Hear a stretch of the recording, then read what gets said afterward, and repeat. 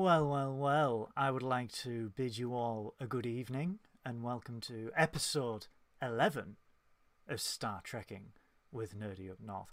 I am your host, as ever, Captain Goodwill, and I am joined by my wonderful velour-clad host this week, Science Officer Synoiz. Hello there. I don't know. I'm dressed like a pimp today, so I'm literally, and I'm using my work laptop. So the webcam is absolutely awful, where it keeps going really dark or really light. Literally, the room behind me is lit really well, but for some reason the webcam just goes dark, and you're like, okay, cool. But yes, Oh, I'm dressed like a pimp. I'm out. I'm out after this. So just yes. getting ready earlier, but. He's going to the Section 31 party. Where he's going to find James T. Kirk and clone him to Zach Brannigan with all the velour in the world. But I do quite like how dodgy I look. Like it's not weird. Although this is probably, I know you're wearing a Starfleet uniform, but this is probably the most Star Trek outfit ever, where they just went like, oh yeah, everyone just looks like space pimps. That's fine. You know that's what everyone yes, looks like on Riser. yes, I need a new uniform, however, because as I've just said to Synoiz before we went live, I am 5.5 stone lighter than when I bought this uniform, and it is so goddamn baggy. It is more like a uni tent than a uniform. There is no form to this. There is just pure bagginess. So I will be picking up probably a Star Trek Picard uniform in the near future, or one of those cool leather jackets. But Synoiz, we do have quite a lot of people in the chat tonight. I would like to say hello to Lee, Sarah Peach, Christopher Reed. We've got the lovely Beth. We've got Nerdy Up North. We've got the cult leader himself in the chat. We've had Nerdvana Comics. Hi, Nerdvana. We've got the lovely Nita from Brooklyn, New York. Oh, she's watching the podcast over here. Well, what are all these bastards doing? What are you doing? What are you doing on a Friday night? Yeah, go on. Well, You've got to Friday go afternoon. go out like kids your age. Go out, tribble kicking. I don't know what kids do nowadays. Yes, Tribble kick a tribble. National Kicker Tribble Day. National Kicker Tribble Day. But we are here, ladies and gentlemen, because sadly Picard Season 3 is over. It is done with. Sad face. And while we wait for... up there with the angles. Laris is up there with the angles, a princess died, and number one, the dog. Yeah, that's it. There was a great what happened meme. to Laris? Who cares? Yeah, You know? there was a great meme that Synoiz sent me earlier on where it's just Laris. What was it? What was the dog? Poochie the dog from The Simpsons? Yeah. It's what Data posted. It was Data. Yeah, Data did post that. Yeah. I think it's just this thing of going, I think this sums up how I feel about it. Like going, I would have loved this character to be used well. She wasn't. So I don't really care that much. I have to go to Chaltok 4 now. Number one needs me. Oh, look at this. Nita is so excited. I am so excited as a person. I'm doing nothing but baking some homemade sourdough bread. Well, very fancy, isn't it? I would kick love a tribble, then get back to that. Kick a tribble, yes. I would love to have you on this podcast, Nita. You are a wonderful human being of the USS. You are the captain of the USS Galeante, and she is a warrior queen, as we all well know. So we will do talks, Nita, and we will have you on this lovely little podcast of ours. Well, what we'll say is obviously, like, let's see what the next episode is, and then we can, because what we're going to do is we're going to kind of decide what guest we get on, depending on what episode we get, because we know so many people, and they all like different series of Trek, so we'll be like, when we get Enterprise, we can ask them. When we get DS9, we can ask them. It's quite fun. But what episode did we roll this week? The first time on the Dabo Wheel of Trek. Oh, good God, it wasn't Code of Honor. Thank you. So, it was... It wasn't a test, though, when we tested the Dabo Wheel. The first thing that comes up with is Code of Honor. And we were like, no. Okay, well, we've got our system now. No. Sub Rosa, maybe, but not Code of Honor. No. So, Synoiz, yes, it was Star Trek The Next Generation, Season 6, Episode 26, Descent Part 1. But we thought we can't just watch Part 1 because it'll be on a cliffhanger. So let's watch. Yeah, part that'd be two weird as well. if months later we get back to him. We're like, oh yeah, remember that episode? Yeah. Fucking ages ago. Do you remember that? Do you remember that? Oh my God, what was that? That's my tricorder.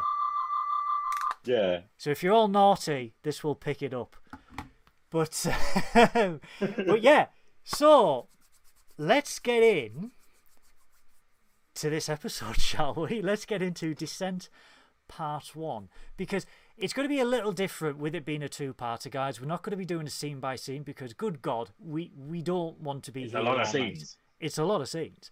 It is a lot of scenes. They packed them in back in the day, guys. I mean, they did 26 episodes per season. Good God. I think this episode especially, I think we rolled really well. Like it's like when I was rewatching this, I was like, dear God, this is literally like the perfect episode following what happens in the last episode of Trek. Because obviously the last few episodes of Trek, we have Data fighting against his brother-in-law, discovering emotions and how he handles them and whatnot.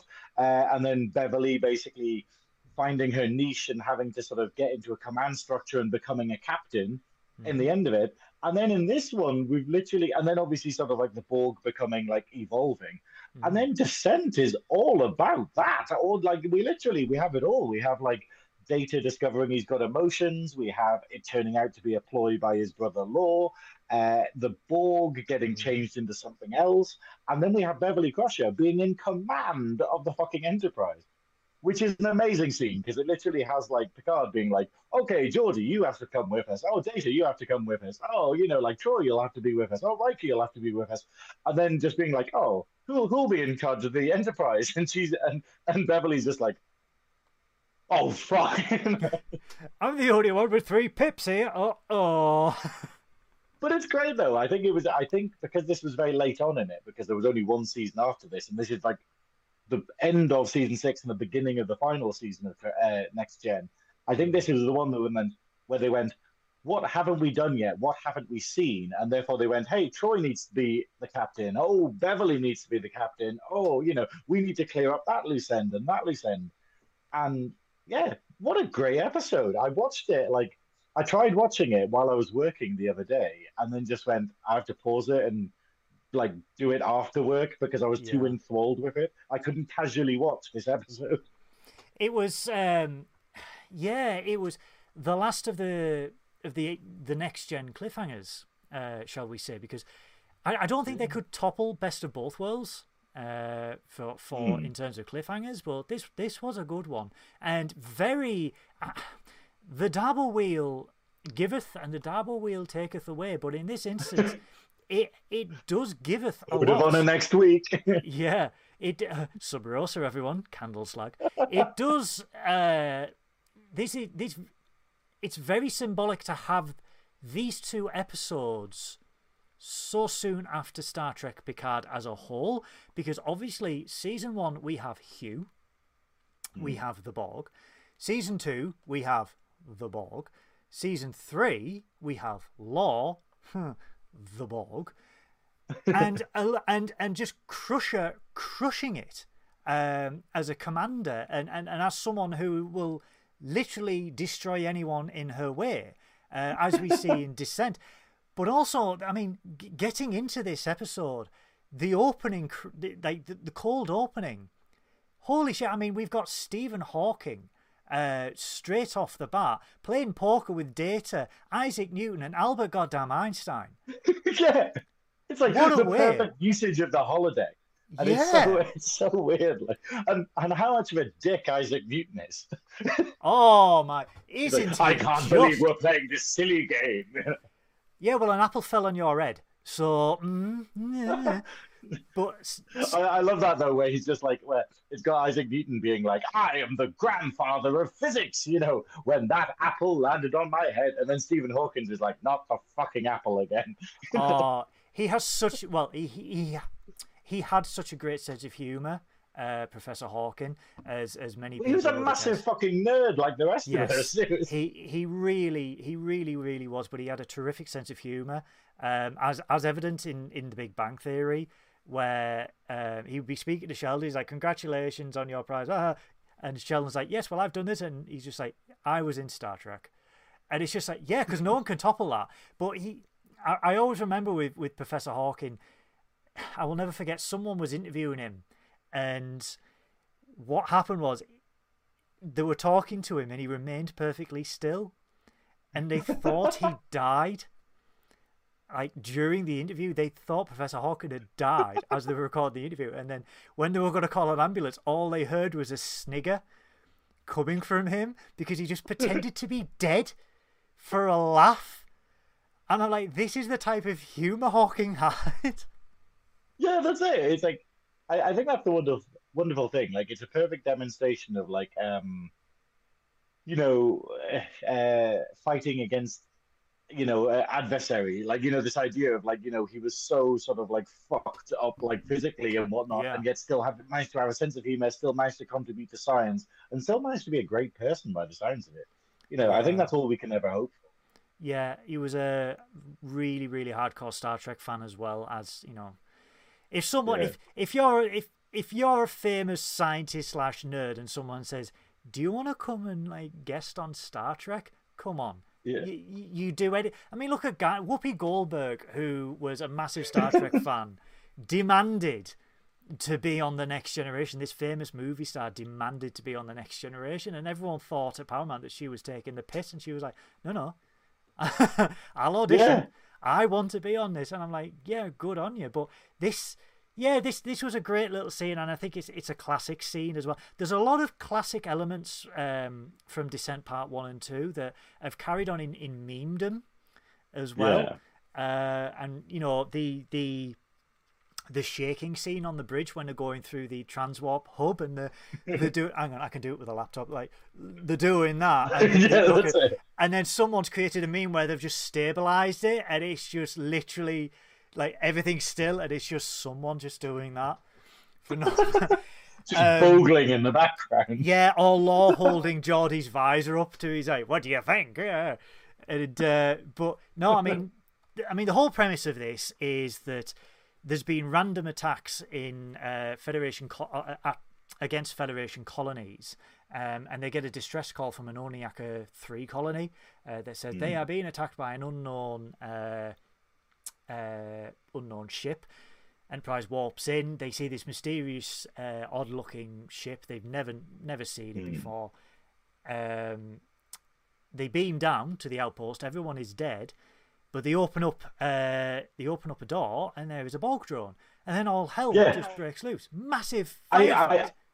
I like the idea though that that's the end of the cold opening. Like, it's the fact of this was back when the Borg was so terrifying in Trek. Like, because obviously people complain that Voyager kind of muted the Borg a little bit by making them, where they're like, "Oh, it's the Borg. Oh, well, we'll just use nanobots to destroy them," kind of thing. Yeah. But like at this point, the big reveal, the big, "Oh my God, that's what the episode's about," is literally just a door sliding and there being a drone there. It doesn't move, it doesn't do anything. Just the idea of going, "Oh shit, the Borg are in this episode." That's the scary part. And it does, and it's very much like Next Gen. They're terrifying. The Borg are the most frightening thing in the entire world. Like, and I love that this, it still works on that level where you're like, "Oh, I totally forgot the Borg were in this episode." I will admit, when we spanned the episode, I was like, "Oh yeah, I remember that one." I didn't. So it's like the Patrick Stewart meme from like Family Guy, where it's just like, "You thought I was asleep, didn't you?" Acting. Some of us spent the late 80s and early 90s getting laid. Yes, you did, Patrick. But yes, these are different Borg though in this episode, because these Borg, they care for their comrades. They feel emotion. Like when one of the drones gets shot, another drone is like, "You have killed. You will pay for this." Dave, the Borg. Gary the Ferengi. I know I've not mentioned you for a long time, but Gary. He'll be there. He might not have been in season 3 because Gary the Ferengi was one of the bits that they had to remove from season 3 of Picard because of budget reasons. Where they're talking about Harry Kim's promotion, Janeway, what is it? Roll Aaron coming back, and Gary the Ferengi. I'm pretty sure I saw that. Yeah, shout out to Gary the Ferengi, the Ferengi, Ensign. The Kim. CG was too complicated. Yeah, Ensign Kim, because you've never been promoted. And but yeah, these are different Borg than what we've seen in previous episodes of Next Generation up until that point where they do feel emotion, and they identify everyone, you know, like human, female, human, artificial life form, name, data. They all beam out, and the crew just like, oh, what the hell is going on? And then we go back to that gorgeous observation lounge on the Enterprise D, the big D. Hi. And they say these are different Borg to what. Well, haven't we missed the main thing? Because do they go back there? Because isn't this where Data has the fight with them? Oh yes, yeah, yes, like the whole point of the scene. Oh my god, yes, where he feels emotion. Yeah, that's the thing. It's this thing, because obviously what we see, for the people who aren't familiar with the episode, is basically like the Borg are attacking. They're showing emotion. So basically, when one of the drones gets killed, the other one goes like, "Oh, you've killed such and such," and and says "I," which is very new for the Borg. And then basically one of them attacks Data, and Data just like grabs it by the throat and like starts getting angry. He starts yelling "Stop it" at the drone, getting angrier. Picks it up and then just chucks it against the fucking wall. Yeah. And the hilarious thing is he breaks the set. So they obviously couldn't redo this take. But I remember that he throws the drone against the wall and a panel falls off the wall. And they're like, oh, fuck, that's the best take we've got. Let's roll with it. Or they'd forgotten the Prit stick on the set that day. They were like, oh, well, fuck it. Do you want to tell Dave the Borg he has to be choked out and thrown against the wall again? Yeah, that's it. It's like, that wasn't a stunt man. Data was just like, can I please just chuck you against the wall? Maybe it was improv. Hey, Dave. But the rage against Rick Berman. Yeah, that's the crazy thing. And obviously Data's just kind of staring at the Borg, just being like, what the hell was that? Like, you know. And then obviously the other Borg escape, and then the Enterprise starts following them, essentially. But then because the ship basically disappears.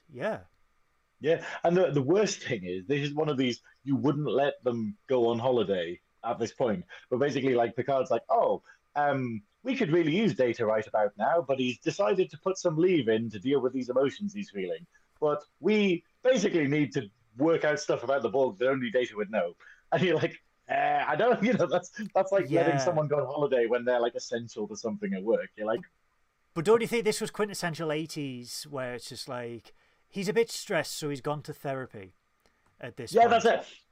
That's the other thing, though. This is the first time we ever see Data in therapy with Troy.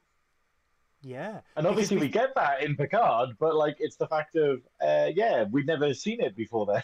But also, I mean, because the observation scene, they allude that it might be Hugh, and it might be a repercussion of what they did to Hugh in season 5, where they let him go because he was an individual. They didn't use the virus that they were going to do, but because he was an individual, they gave him a chance. But then we get to Data and Troy in therapy with Troy. Shout out to the fact that Data has watched porn to try and feel emotion. I've always been like that. I've been like that. Really? But I love the idea. I've looked at erotic images. Oh, Data, you're fully functional. We know this. It's like, did it do anything? No. But I like the idea that basically because he expressed this one emotion, which is anger, and then Troy's questioning him about like, oh, what can you feel other ones? And he's like, I've tried doing this and stuff, and I tried watching porn, and it doesn't do anything for me.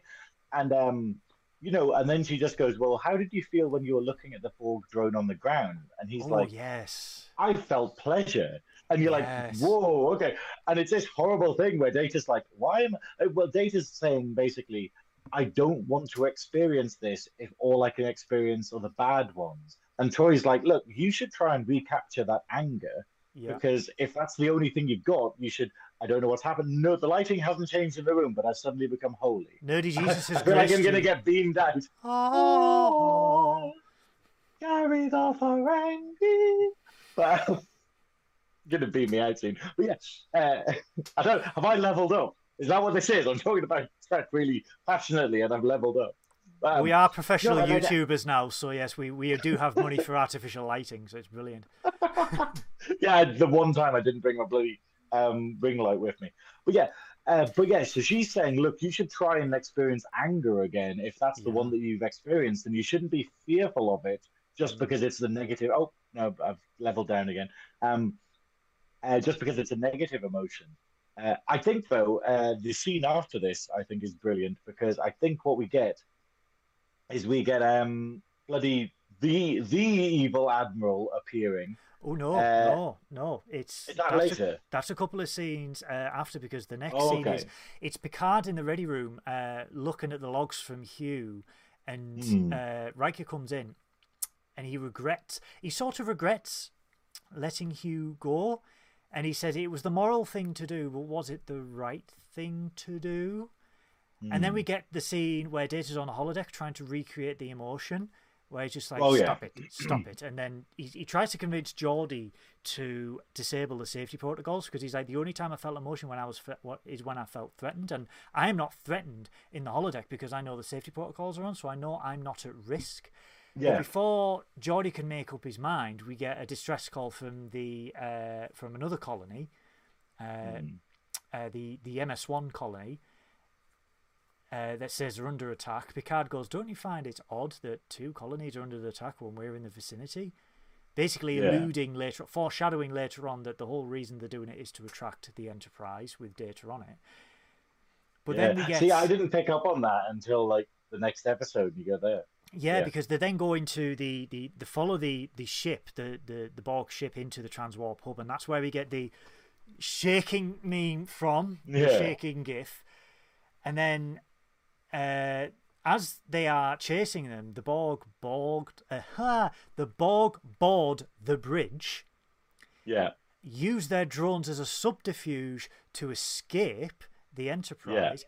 And it's like, this is another change in the pattern of the Borg, because they leave their dead behind. Well, dead and partially alive behind. Yeah. So they take one of the, they put one of the drones in the brig. And then the interview... No, sorry, Data interviews the alive Borg in the still alive Borg drone in the brig, who activates a little thing on their arm and starts going on about individuality to Data, who starts... You can tell Data has changed in this scene, where he starts to act a little bit more emotional, because the drone is luring him to the temptation of individuality. Yeah. And do you want to be part of something greater, and tempting Data, and you can sense that he's feeling emotion, and you can sense he's trying to be coerced. Well, that's it. But then it's the idea we find out later, but the Borg, that little thing that the Borg set off on his arm, is projecting emotions into Data. And that's why Data starts responding, and he starts actually being like, oh yeah, this is sounding quite, like convincing and whatnot. Whereas normally he wouldn't. But obviously the Borg has, the drone has some kind of control over him. What I will do though is I will go back, because I think what happens following this is a lot later than what I was talking about, because earlier on, what is it where we get after after they've Picard's explained himself to Riker. Is it Nechayev? Yeah, bloody Yes. bloody Admiral Nechayev, one of the worst and most annoying characters in the Next Generation, because but it's a wonderful scene, because obviously she is basically saying to Picard, why did you do what you did? Because obviously what Picard did in the episode with Hugh was basically saying, hey, we could implant this drone with a virus that he will go back to the collective, spread the virus to every Borg in the entire fucking galaxy, and kill all of them and destroy the entire Borg and neutralize them as a threat. And they could have done that. But then, because they saw that he was alive, he was responding, he was individual, they decided to just go, no, actually, we'll just send him back. And then this whole episode is pointing out that also had consequences. Like the fact that them doing that, them making him giving him a personality and waking him up essentially means that has infected all of the other Borg with personality. But then Picard here is trying to explain that to Lechayev, and Lechayev is just like, no, you should have done the virus. You should have wiped out and the Borg. You will do it if you get the chance again. That's it, yeah. If you get the chance again, you will do that. And obviously, under duress, he's just like, yes, sir. Yeah. You know, in the most fuck off way, like in terms of going, you go fuck yourself, but I will follow orders, but I'm not happy about it. Can I? But it's Can also the I? idea Can of I? Can I just interrupt you? I would like to give yeah. a shout out to Mark Cartier, who is in the chat. For those that don't know, Mark Cartier is part of the Shuttlepod show, which is Dominic Keaton and Connor Trinneer. Yeah. I would like to say hello. Thank you for gracing our little podcast. It is an absolute honour, and I am looking forward to the interview that you had with Jonathan Frakes this week. Yes. That's premiering at 6 p.m. our time in the UK. If you don't know the Shuttlepod show, please give them a follow, give them a like. It is a tremendous podcast. Mark, I want you on our pokey little show because I know you're somewhat of a Star Trek fan, and I would love to talk to you about. If we get him on, I'm going to have to fix my bloody lighting. Yes, we're going to sort my lighting out. We're going to have to get it. Yes, we're going to have to release. We will have to release Synoiz from Section 31's velour trap that he's currently in. Look at this gorgeous purple-clad man. He needs to be set There are free. no rights. There are literally no nights. There's not 4. There's not 5. There's 0. But no, Mark, absolutely wonderful to see you. I am such a huge fan of your show. Please, I'm going to message you after this show on Twitter because I so want to speak to guys. you. Can you get a room? I mean, I'm so I love it though. I love how happy you are. It's like, no, it's wonderful to have you, Mark. It's and I love that you've already chimed in with what is it? Saying Mark saying the Admiral was correct. He should have squashed the Borg the needs of the many. It's very true, but it's this idea where my point in this scene was basically the idea of the Prime Directive, where it's the idea of going, if the Borg have evolved through Hugh to be a new life form, do they need to be protected? And it's that whole horrible thing of going, oh, piss, you can be good. So it's a moral quandary, and it's the whole point of basically, like, obviously we get into it further with DS9 and stuff, which is very much about do what needs to be done, the needs of the many. Whereas in this, it's the idea of just going, you have morality, and then you have Starfleet regulations, and you have what's best for other people, and they're not always the same thing. Yes. So it's another case. I just wanted to bring this scene up because I find it really interesting. Well, no, because Admiral Nechayev. Fuck off. Yeah. I don't like Admiral Nechayev. You see, a lot of people thought when we saw in episode 9 the Enterprise F leaving space dock, a lot of people thought, is that Nechayev? And I was like, no. I thought it was. I really thought it was Nechayev, and I was just like, oh, I hope she dies, and then she didn't. But Nechayev, again, this goes back to Shaw. She's a dick, but she has a point, because the needs of the many. If you have a chance to take down one of the Federation's greatest enemies, you do it. You don't do what you did last time. You do it. Oh, Mark, thank you so much. Oh, Mark, honestly. That's paid for your communicator. That's paid for your... That is paid for the track. Hang on.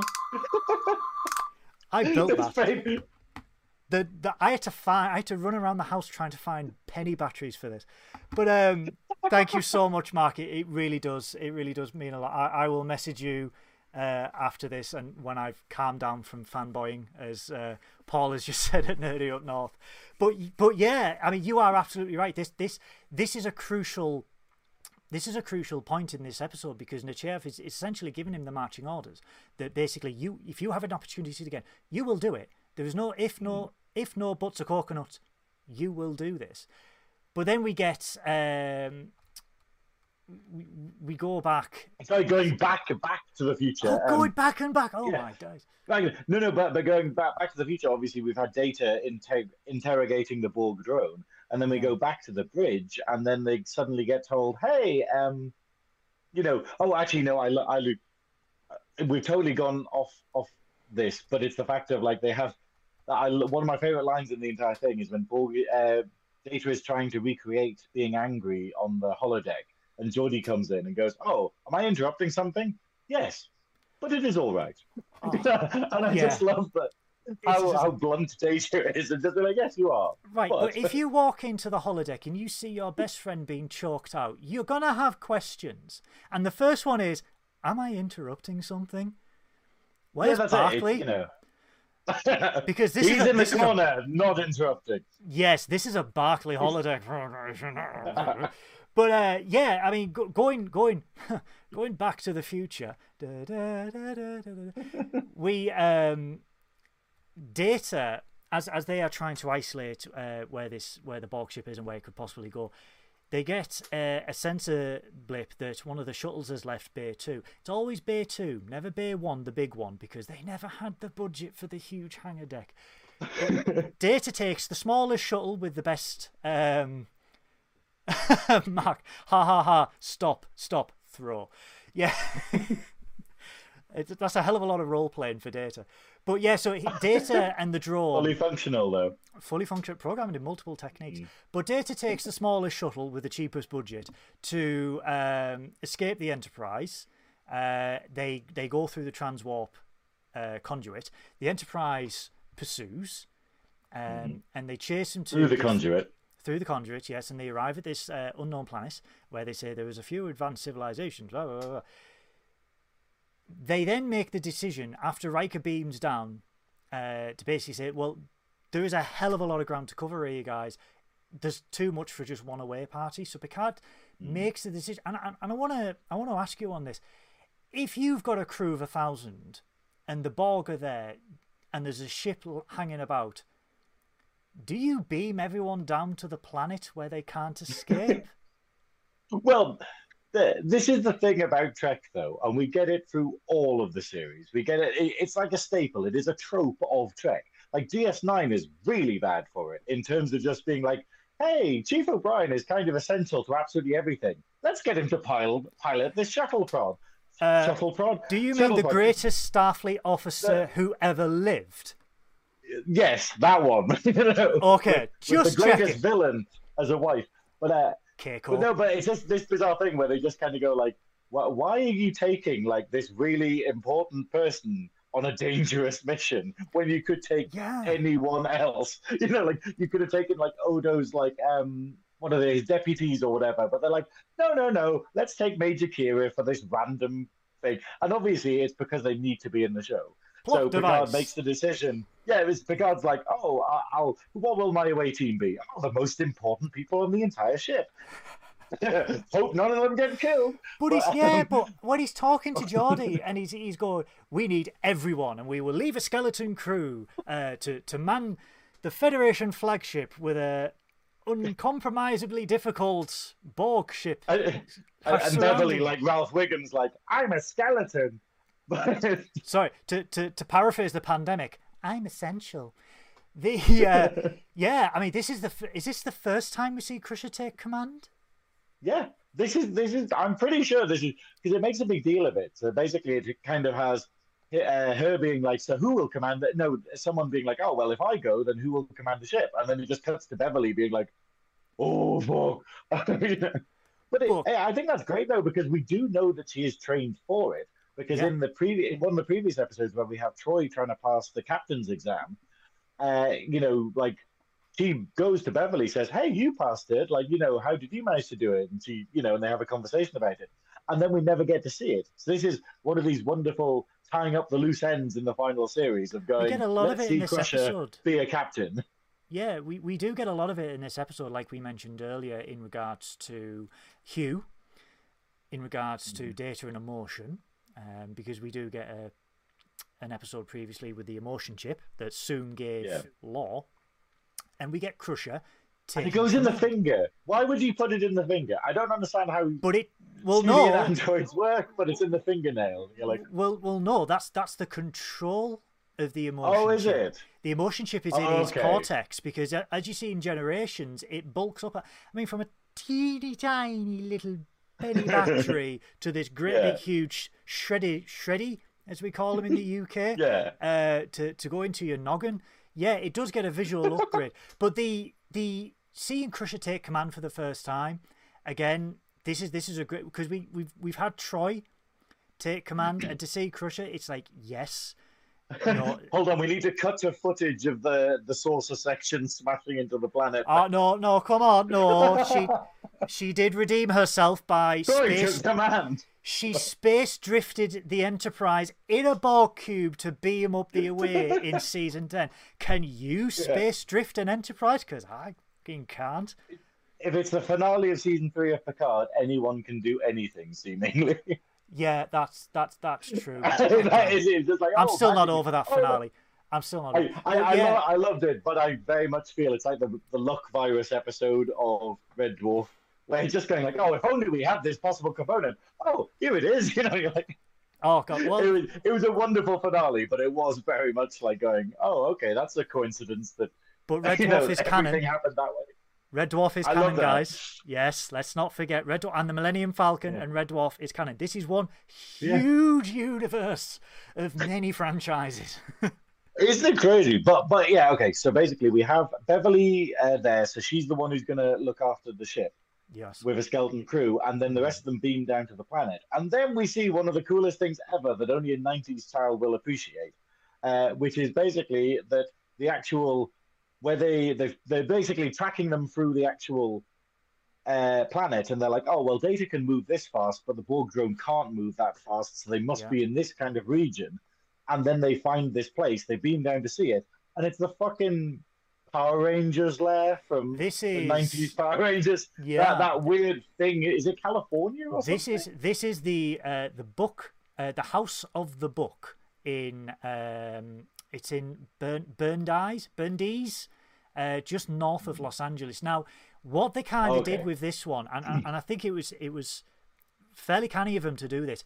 They changed. I don't know if they changed it visually or changed the angle of the building. But they changed it in a way where it didn't look like something that's been in most television shows, and it looks slightly different. But all the exterior shots were done at the House of the Book in Berndies in California. But this is, like you said, this is where. The reason why we're seeing more of it is because Power Rangers just had one shot. It just had, you know, when because they were Australian. One establishing shot. Yeah. And it literally just had this one shot, always from the same angle, I think, of that building to go, hey, that's where we're going next. But then nothing else. So this is the most we've ever seen of that building because it's got video of them walking around it. And you're like, oh, cool, it has sides. Great. That's when I watched this episode, I didn't think, because obviously I watched it in 4K because I'm a big Star Trek slag. Bougie you are. Yes, I buy anything. Look. Tricorder, I buy anything. But no. So I was watching it in 4K and I was like, no, they must have visually altered it a little bit to not look like the House of Book. Paul's just said, did Rita show up? God damn it! If Rita turned up in TNG, yes, absolutely, that would be the most 90s thing ever. Why has every drag queen in the world not done a Rita Repulsa look? That should be a fucking drag race. Synoiz, your time has come.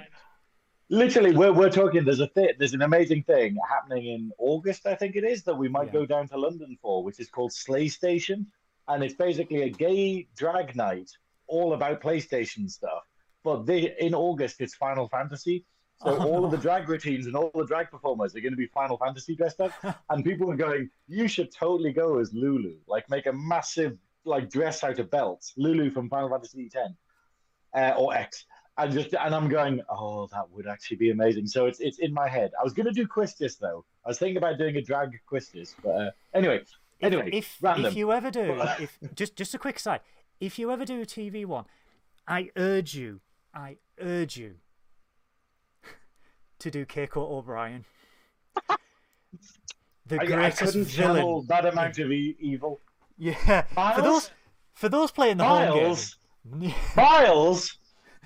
For those playing the home game, me and Synoiz firmly believe that the biggest villain of Picard Season 3, who is yet to be seen and will be seen in Star Trek Legacy, is Keiko O'Brien. Because of the No, Miles? Where's Miles? what else could do that much damage to the Borg? I know we say maybe it's Voyager and that virus and stuff, but it was Keiko, okay? We don't It's know those botanists. But yeah, botanists, nanobotanists. Those nanoplants that they put in every salad. I mean, yeah. So yes. That's why at the end, rather than that Q scene, it should have just been Miles, and that should have been like echoing out in the distance, and then just really dramatic music. So when Legacy is commissioned, I think we should all go on a massive drive to Paramount and go Keiko, Keiko, Keiko, because I just want to hear, like Synoiz has just said, instead of what Q did in the trailer, where it's like Mon Capitan, just Miles, and then just off in the distance, just go, Jesus. Because Miles O'Brien, and then it becomes the emissaries chosen versus the Par Wraith fight from DS9, where it's like Jake and but it's Miles O'Brien and Kate. Miles would have resolved it in 3 episodes. That's all I'm saying. He'd have pre-planned. He would have full on done that. Oh, what's the crazy episode where Garrett goes evil in DS9? And, Star Trek Keiko, as Marcus said. Star Trek Keiko, there we go. That's what it needs to be. Just a teaser, just a 15-second teaser of a dartboard. That's all you need. And just boom. Oh, Jesus. Miles. I just love how Miles is just like, where we've gone totally off topic here. But it's, where they're just going, O'Brien, are you okay? Your wife's been gone for like 2 years now, like through the wormhole. And he's just like, oh, it's awful. All I do is hang out with my mates and get to do what I want to do. Oh, I miss her so. And it's just... Anyway, this Jameson. Yeah. Oh, well, I guess we'll just have to get back to the Battle of the Alamo then. Starfleet Corps of Engineers is much more drunker with Miles O'Brien, and I am there for it. Okay, we need to get back on topic. Yes. So they get to the planet, they go to the Power Rangers thing, and then basically they go into the Power Rangers thing, the home of the book, whatever he said it was. Yeah, they fight against fucking, what was his name? Oh, what was his name, guys? Alpha. Yes, Alpha. Wasn't it? Yeah, yes. They beat Alpha up, who's the ultimate Borg. Just a quick aside, going back to Picard, Zordon, the floating head. Yeah. Are they intertwined? Is Star Trek and Power Rangers intertwined? Ooh. And then Red Dwarf's involved in it as well. 3 million years later. Yeah. Yeah, they go in and then they find the place deserted, but then they actually discover that it's not deserted. There's like dampening fields that none of their scanners will work. And then the Borg come out, and then they're suddenly swarmed by Borg. And this, considering how terrifying the Borg are, like we were saying earlier, you're just like, whoa, they are dead. Like, there's no way that anyone could get out of this situation. And then obviously the Borg surround them. And then we get to see why they are acting the way they are. Well, before we get to that, before we get to that, can we give a massive thumbs up to Westmore and all the makeup team for putting so many goddamn people in Borg costumes? Because Alice Creed, I believe that was a 3 to 6 hour fitting for one. How long would it take to do an entire army of Borg makeup? How many like microphone wires and egg cup boxes went into this amount of costume? And Casio LCD watches. Yeah, that's it. But it is actually quite frightening, because obviously nowadays we have it like in Picard where we just go like, oh yeah, they just use CG to replicate the ships or something, or the Lord of the Rings where they just went, oh, we just use computers to replicate everything. No, they literally just got like, how many? Like 50 people?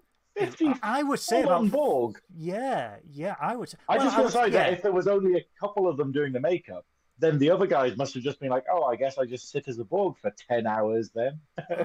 With this thing in my bloody eye, It was also, and rewatching it last night, it brought back, and you're going to laugh at this, Robin Hood Men in Tights, where all the knights run in to the dining hall, and they're all running in the chastity armor, and I was just like, because all you hear is the noises, like, and I was just like, okay, where's Robin Hood? Where is the pig? Because I just got so many things. But yeah, like you said, we do get the big reveal at the cliffhanger of this episode of Law. in his really weird, and I want to say, furry flock Tron armor. I don't know. This is like the closest he gets. It is proper Tron armor, but it's the closest we get to like the new Trek, like the new Trek outfits, where for some reason everything's leather. You know, in the movies where they could suddenly afford leather. Now come on! And they just went, okay, everyone's got leather shoulder pads on. You know, come on! Please don't say you wouldn't want one of those Picard jackets. Because I would. Mine's in the basket at the moment, guys, but I've got no money. So if you want to see me in a Picard leather jacket, please donate in the chat below. Anyway, but no. That's what Mark's donating for. Mark's donating for the Goodwill. Like, see Goodwill in leather. Anyway, no. Moving on. Synoiz is in velour. That's enough, guys. But we do get we do get the big reveal of Law. And we see Data. And it's a lovely panning up shot. Oh, it is. Panning up shot of... It is. He has the higher ground. That's it. Obi-Wan Synoiz. But it's basically... But we don't see Data here. Because what happens is that we basically have it where we see doing that, and then it cuts to them, and they're like... And then Picard's like, Law. And then the episode ends. No, we see Data. We see Data, yes, because we see Data, and he's like, the Soon brothers will destroy the Federation. It's like, and it goes, you know. Yeah.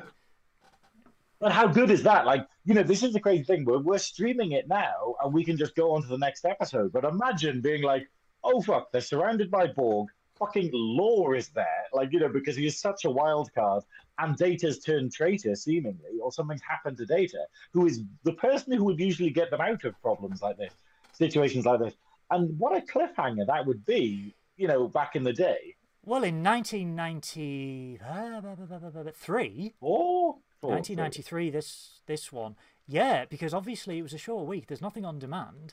It is a bit of a cliffhanger where you go, oh, it's Law and it's Data and it's the end of the Federation, and it's like you've got to wait 3 to 4 months, or in the case of us poor Brits, 3 to 4 years, because we were so goddamn behind.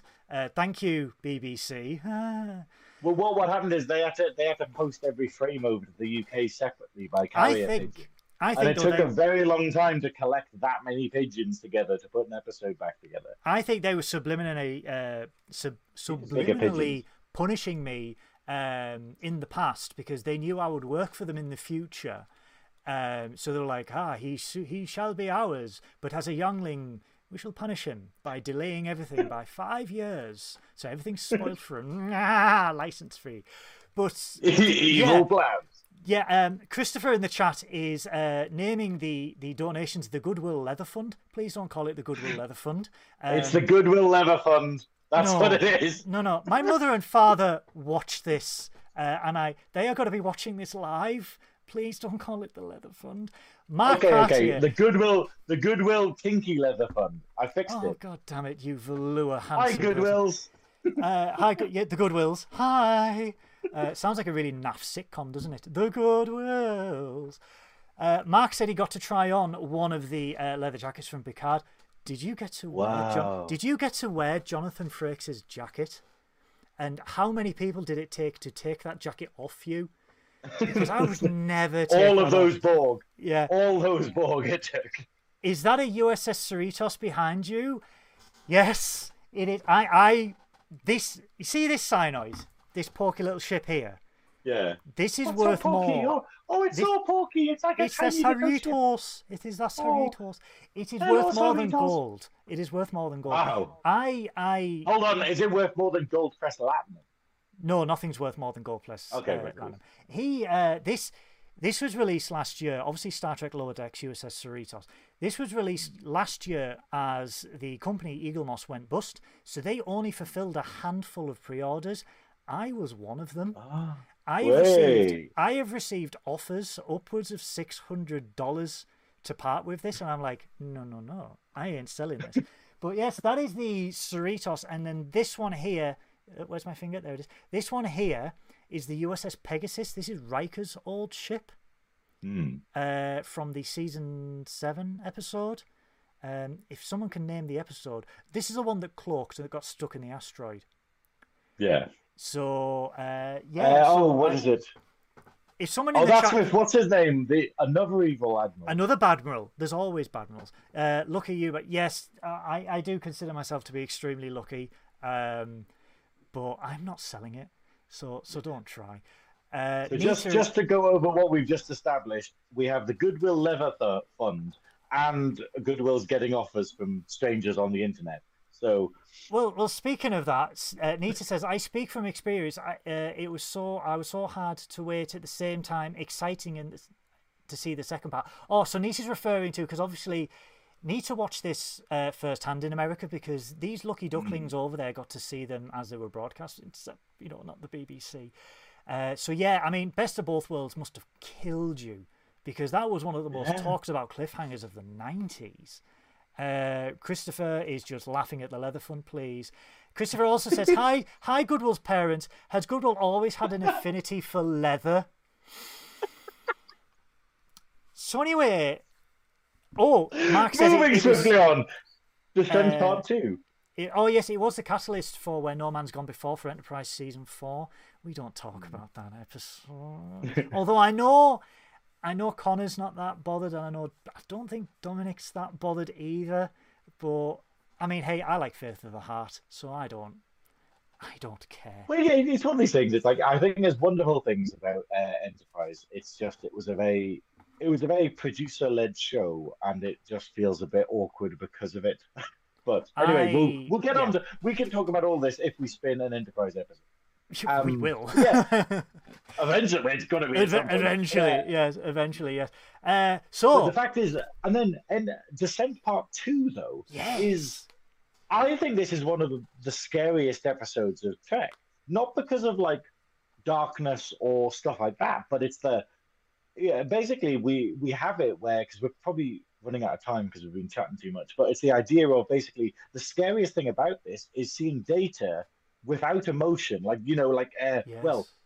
led by, because what's happening is Law is only giving Data the bad emotions.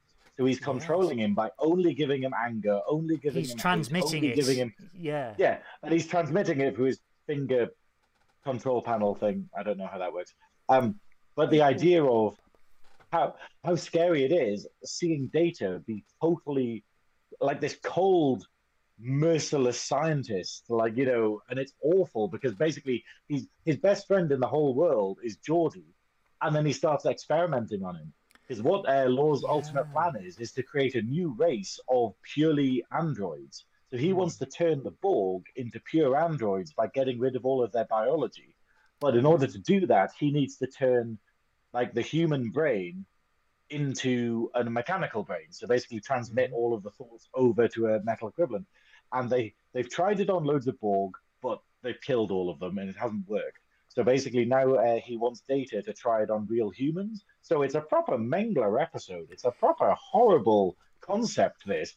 And then you've got it where basically Geordi is basically like, that scene gives me chills because it's so horrible, where basically Data's like, okay, I'm just turning off your pain receptors now, and then we're going to... when he nails it into his head. Yeah, so he turns off his pain receptions.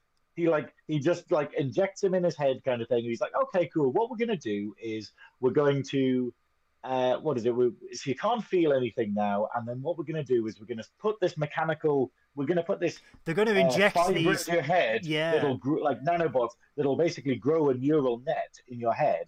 And then what we'll do is if that starts working, then what we'll do is we'll inject something else to kill off all of your actual brain cells. And then if the net works, yay. If not, well, just spin you.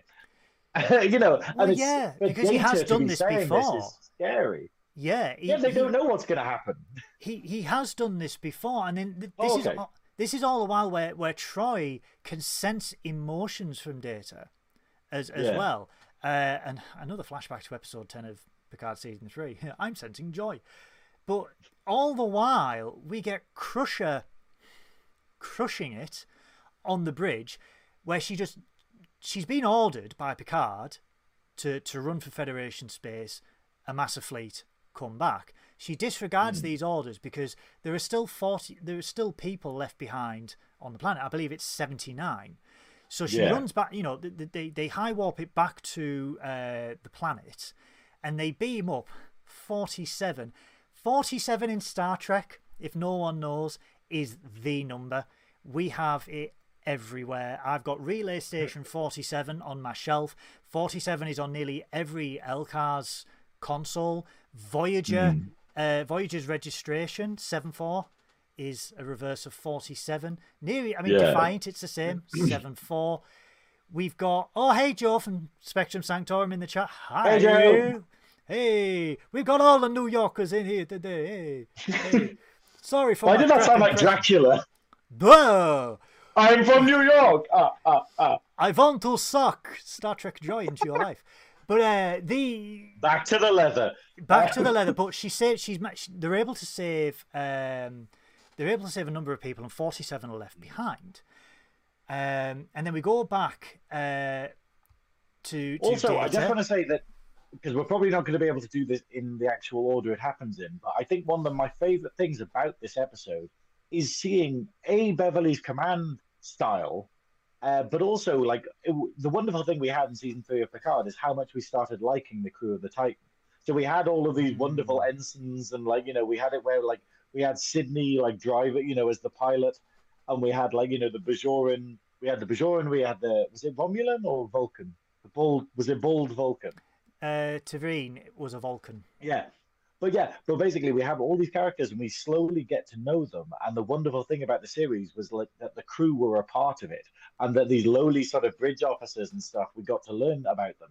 And then in this episode, because the rest of the crew and all the people we know are on the planet, we have it where Crusher's basically training these new ensigns, and they don't know what they're doing. They're going, hey, I don't know how to do this and stuff. And Crusher's got faith in them. And I don't know, it's this one and the other episode of season 7, which is the one where it's talking about where it's like the lower decks people. Lower Decks. It's basically that. Is it called Lower Decks? Lower Decks. That's what Star Trek Lower Decks is named after. The season 7 episode Lower Decks. Oh yeah, there we go. Yeah, but it's that idea where you get to see a bit more of the spectrum, and I also love it that Beverly is refers to them by name, whereas Picard tends to do it by rank. He calls it ensign, lieutenant, commander. This was very Kirk. I found, because Kirk did this a lot in the original series and the movies. It was Sulu, it was Chekhov, it was Spock, it was Scotty. He never called them commander, lieutenant, or anything like that. Only when it was in a super pissed off official capacity.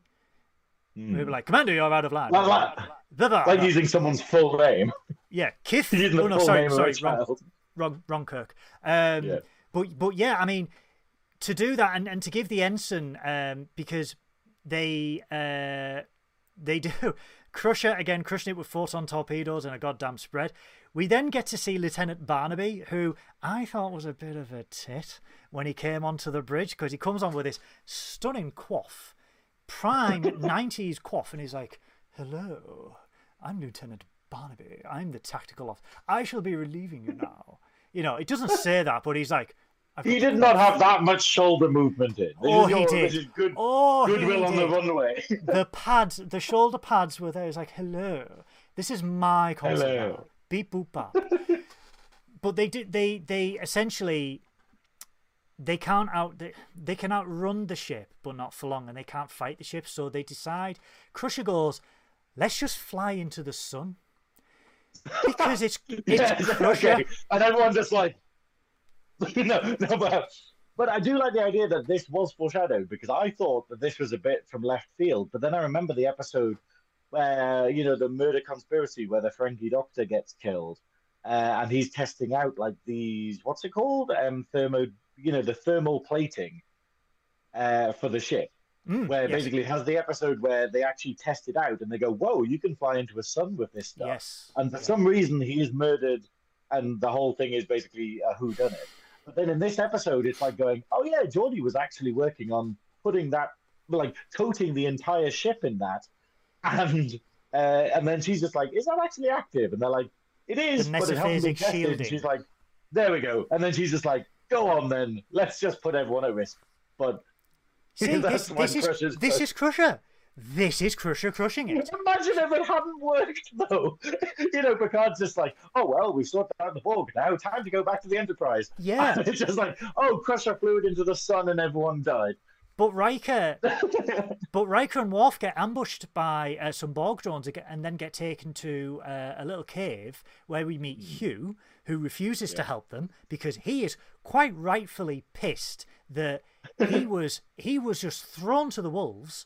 He was disconnected from the hive. He couldn't go back to the hive. He didn't know what he did. So, again, the repercussions of what they did in the past are coming back to bite them in the arse. So, and that's the thing, and them thinking that they did it from a moral reason, where they did the kindest thing to him, or like the kindest thing for him, ended up actually ruining his life in a bizarre way. Yeah. Obviously, killing him would have probably been bad, but it's... Well, yeah, but he refuses to help them, but he will point them in the direction of a tunnel that will allow them to go into the structure. So, the Enterprise flies into the sun, because why not? The metaphasic shield starts to falter, but then they do a bit of beep-boop-bap. We do love a bit of Trekno babble, as I like to call it. But the ensign, who knows nothing, goes, well, I can trigger a solar flare, and I can pinpoint it to hit the ship. And Lieutenant Barnaby, a.k.a. Yellow Tit, as I will call him, he's like, Yellow Tit. Oh, you can't trust this. This is an ensign. This is a paper. This is a study. She's like, just trust me. I like the idea, though, that this has this wonderful joke, because earlier on, basically, Crusher asks him, hey, how do you know this will work? And he's like, I'm sure. What is it? He says this amazing line, which is basically sort of like, oh, well, I'll just have to check my figures again. I'll just have to make sure that my figures are right or something. And then we get a call back to it here where he's questioning the ensign, and then she basically puts it back in his face, being like, well, I'll just have to make sure my figures are right. And I love this little back and forth. Like, this wonderful thing of these are new characters that we've only had this episode in a subplot, and yet you're so endeared by them. And I'm sure the actress who plays the ensign, isn't she like an actual fan? Isn't she actually like? Isn't the story behind that like she was some kind of like she's a sports person or something? Yes. And then she just went, "Hey, can I be on Star Trek?" And they were like, "Yeah, go on," and then gave her this wonderful role. I think that's what I love. That's what I love about Star Trek, where it's just like, I mean, they've obviously given astronauts guest roles. They've had, I mean, what are they? What are they? Astronauts. She was a famous sporting figure in the 90s, and she got given this guest role. But she quite rightly bosses it, because she triggers a solar flare that obliterates it, and then we see Barnaby go, huh, it worked. It worked.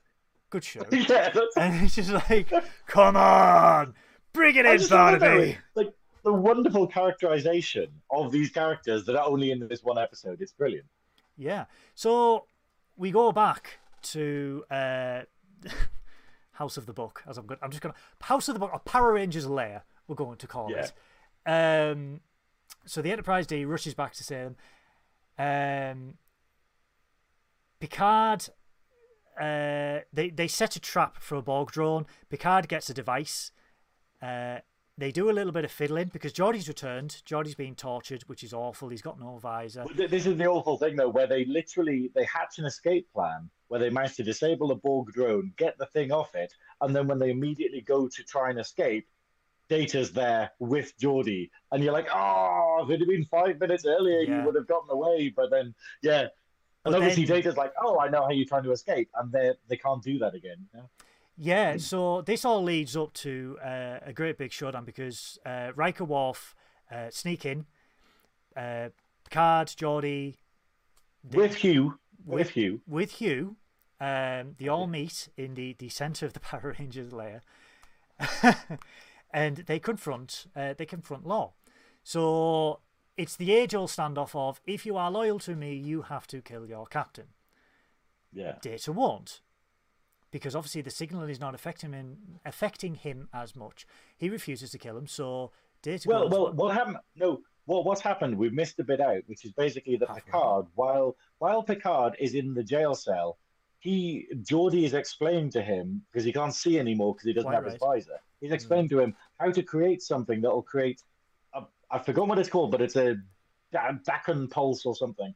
I don't know. It is. And what that'll do is, if Data is hit by that, it'll make his systems reset, which might make him reconsider the emotions. So it might make him go, oh, actually, the impulse. That'll make him go like, oh, actually, hang on. And so that's what they do. And that allows basically Data to start questioning things and be like, because what happens is it hits Data, and then Data is torturing Geordi, and he's like, okay, time to kill you now. And then Geordie's like, no, think about the good times that we had, and if you do this, it'll totally kill me and stuff. Are you absolutely sure you want to do this? And then Data's like, maybe I do need to check some variables. Okay, we'll do this tomorrow then, and puts it off.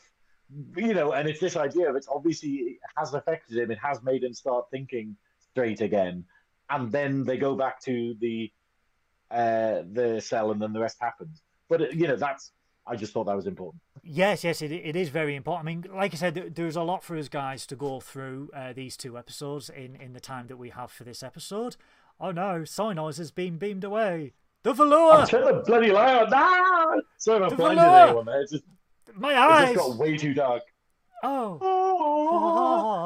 But I'm one with the prophets now. I'm one with the prophets. Because we also get a great exchange between Law and Data where Law senses the doubt. He toggles the emotion in his little middle finger, and he goes, do you want this emotion? Do you want this emotion? Yes, you want this emotion. And he toggles it back and goes to the drones. He thinks, I don't think my brother wants to be with us anymore. Deal with him.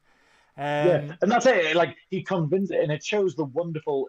It's a wonderful send off for Law this episode, where it basically shows just how devious Law is. Like the fact of Data doesn't really have that sort of human interaction, whereas Law has it, where he's talking to the drones, being like, "Oh no, you're totally essential, and we need you for this," and he doesn't give a shit. And then he's saying to Data, like, "Oh, do this for me. Are we a team? Cool." And then immediately just goes, "Okay, we need to kill Data." And then sets up the thing you were talking about there. Law, that's Law. But it all does, because I am conscious. Sorry, Mark. I'm Mark. Sorry, Mark. Sorry. I'm one with the prophets. So it all builds up to Picard, Data, Troy, Geordi all escaping. This, like I said, the standoff of you must kill Picard. Data refuses. So Law goes, well, I'm just going to kill you. I'm going to kill my brother. Hugh does the bodyguard, jumps in to save Data. Firefight ensues. Law does a runner. Data goes after him, and we see. I love that. As soon as we get into the fucking Borg off, and all of the Borg start attacking each other, Law's like, that's my exit. It's like we've seen it throughout Trek forever. Like Gulda Cat does it all the time. Just like, okay, time to go. Yeah, they've always got escape shuttles. Even in the Power Rangers layer, they've got an escape shuttle. But Law, again, the slimy little weasel that he is, basically said, "I've got this escape shuttle. You could join me. You can join me if you want. Join me, and we can rule the galaxy." Sorry, wrong franchise. But Data refuses. Law lunges. We get a bloody terrific jolt back phaser shot where the stunt actor who did that must have hurt his diaphragm to land on a chair the way he landed, peck and groin first on this chair. Data goes over, and we get, for me, this was a creepy scene when I watched it as a kid, where Data's going to deactivate. He was like, "You must be deactivated now." And he's like, "I love you, brother." And he's like, "Goodbye, Law."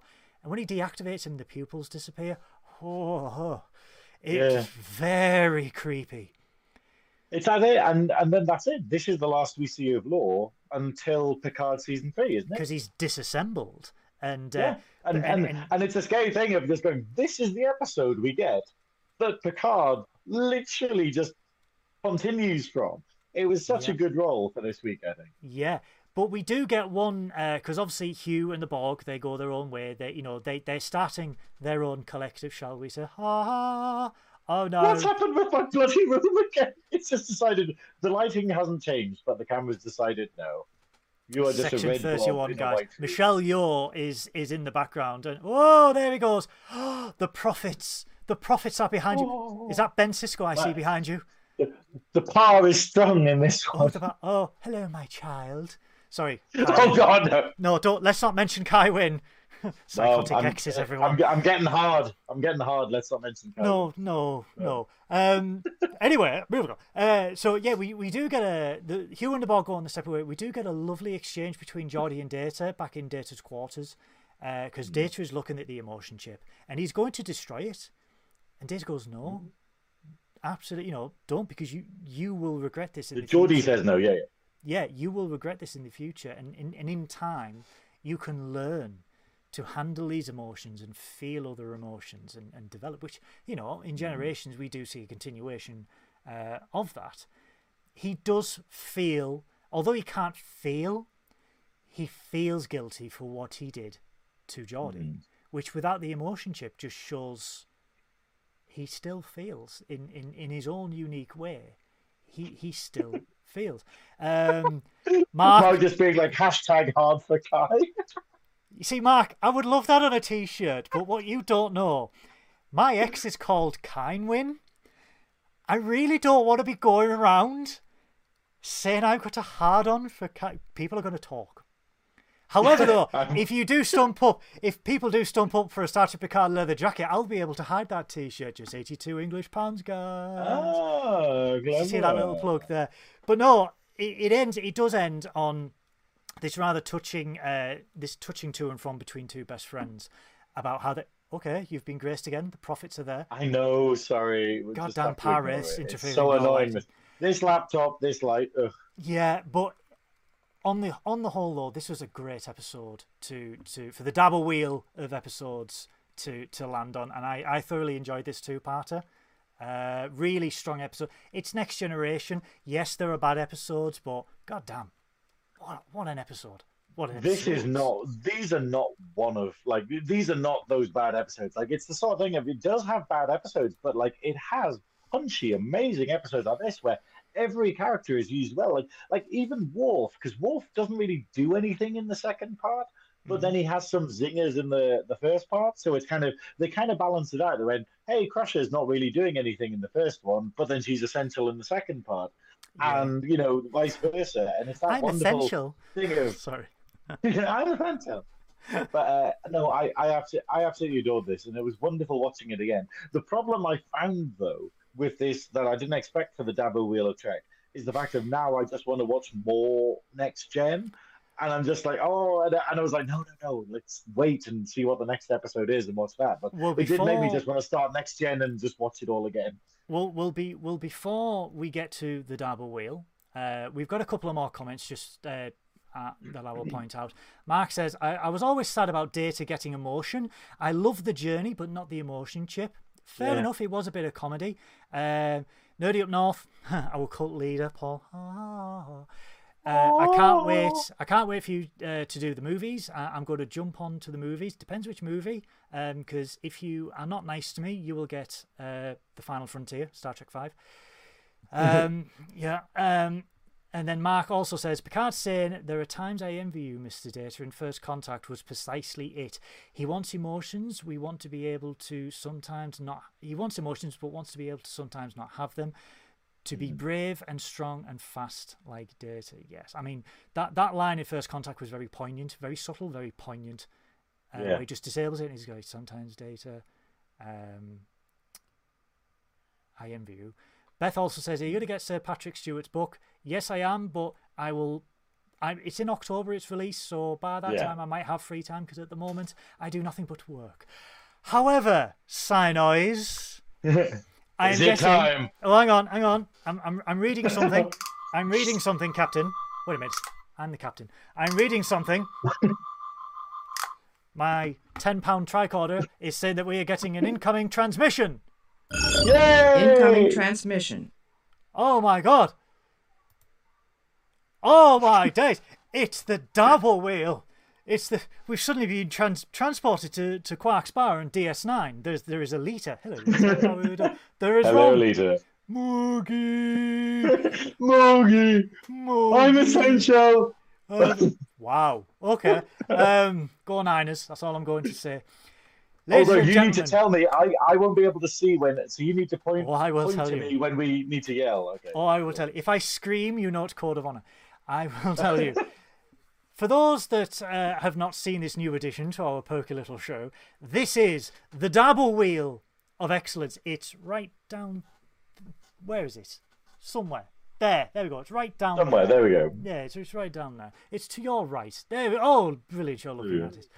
This is the Dabo Wheel of Episodes. In it, the lovely Synoiz has programmed every Star Trek episode, bar a few series, because we in the Prime Universe. In the Prime Universe. Well, there was only movies in the Kelvinverse, but it has every Star Trek episode known to man. And by the laws of Dabo, we will spin it, and whatever it lands on, no matter how horrific, we will have to review it next week. Code of honor. Code of honor. Are you ready? Code of honor. Okay. Here we go. Yep. Spin that wheel.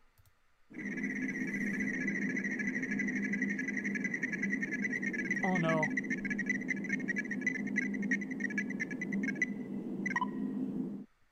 Oh, okay. So next week we will be reviewing. Hold on, we didn't yell Dabo. Oh, Dabo. Dabo! Dabo! We need to get better at this. We do. Shh. Adequateness is what makes us popular. I'm fading away, actually. I'm fading away. Next week, ladies and gentlemen, we will be reviewing Star Trek The Next Generation's episode, Ship in a Bottle. Whoa. So we are keeping it going. Interesting one. We are keeping it going. Back to Next Gen. Yes, we are going back to Next Gen. We will be reviewing Ship in a Bottle from Star Trek The Next Generation. Oh, thank God it's not Code of Honor and Sub Rosa. Oh, so close. Or the one with the salamanders. Oh, God. Right. But yes, that is it for our review of Descent Part 1 and Part 2 from Season 6, Episode 26 and Season 7, Episode 1. Holy cow, Synoiz. What an episode that was. The light has come back to your life. The prophets of grace. It has. Everyone watching this, if you're not familiar, because I know a lot of the people in the chat are basically just watching it because it's nerdy up north and, we're all a team and we're all having fun. But it's the fact that if you haven't watched this, go on Netflix, watch Descent Part 1, Part 2. It's a wonderful series, a set of episodes. And it was an absolute joy to watch. It's some of the best next-gen Trek I think there is, actually, these two episodes. But I'm really excited for Ship in a Bottle. We will watch that. The next episode is going to be pre-recorded, isn't it? It is going to be pre-recorded. And what I'm going to try and do, I'm going to try... because we'll be streaming it on Friday, so you'll be active in the chat. Yes, I will try and do a premiere on Friday at 7:30 p.m. UK time. So that's 2:30 p.m. Eastern time, 11:30 a.m. Standard time. I'm getting good with these time zones, Synoiz. Ooh. I will hopefully be working to do a premiere, so I will be all joining you in the chat. I am really going to be hating hearing my own voice, so I will probably be cringing very hard. Guys, just mute it. Yes, I'll put the subtitles on and just wish for the best. Yeah. Guys, I would like to thank you all for joining today. Thank you to all the new chatters. Thank you to the regular chatters. Thank you for Nita, Christopher, Beth, Lee, Paul, everyone, Mark. We've got Joe, Mark, all these wonderful people. Christopher's fun, Beth. You are all genuinely wonderful, wonderful people. I have met so many of you from starting this podcast with Synoiz. It is absolutely, it means the world to me that you guys tune in to watch our episodes. It really does. This is a passion project for me. I absolutely adore Star Trek. I would give the world to just be a random dude in a random episode sipping a Romulan ale in a bar somewhere. Well, we'll get it sorted. There's plenty of time. And I think the wonderful thing is that what we're seeing is the online community for Star Trek is amazing. It is wonderfully supported. We have Mark here, we have Joe here, we have Nita here. Yes. You've spoken to so many lovely people and everyone wants to get engaged. And I think that's absolutely wonderful. It's such a wonderful fandom. We've got to mention Nerdy Up North are doing Star Wars on Sunday, aren't they? Yes, I was going to get to that. So this Sunday live on this very own channel, this very little channel here that you are on, Nerdy Up North will be discussing all things Star Wars. So that's at 7:30 p.m. on Sunday UK time. So again, 2:30 p.m. Eastern time, 11:30 a.m. Pacific time. I will be on there, and I am not wearing my Starfleet uniform because I do not want to get flailed alive. Anyone? I will be discussing Star Wars with the lovely Nerdy Up North podcast team, which is the lovely Paul, the lovely Sammy, the lovely Grant, and many, many others. So please, if you are not a fan of Nerdy Up North, if this is your first time, please give us a like, give us a subscription. All the links to what we do are down below. All the links to what Synoiz does is down below. We are on Facebook, YouTube, Twitter, Twitch. We have a Patreon. We have the Tick and the Talk, apparently, but I'm not down with the youth. Snatch, where are you? Everywhere. He is everywhere. I've kind of got to go, but basically, look at my social links below. Thevelvetsnatch.com. I'm also on the Girl podcast, GURL, which is an LGBT plus Q thing. And we've just had some lovely episodes. We just put one out the other day, which was interviewing Coppertop from season 4 of Drag Race UK, who was incredibly funny, like a very funny person. So yeah, go and check that out. And yeah, we'll see you in the next episode of this. We will see you in the next episode. Be sure to follow me on Twitter for all your Trek BS at Goodwill None. Follow Nerdy Up North on every single thing that you have, and we will see you next week. Bye bye, everyone. Live long and prosper.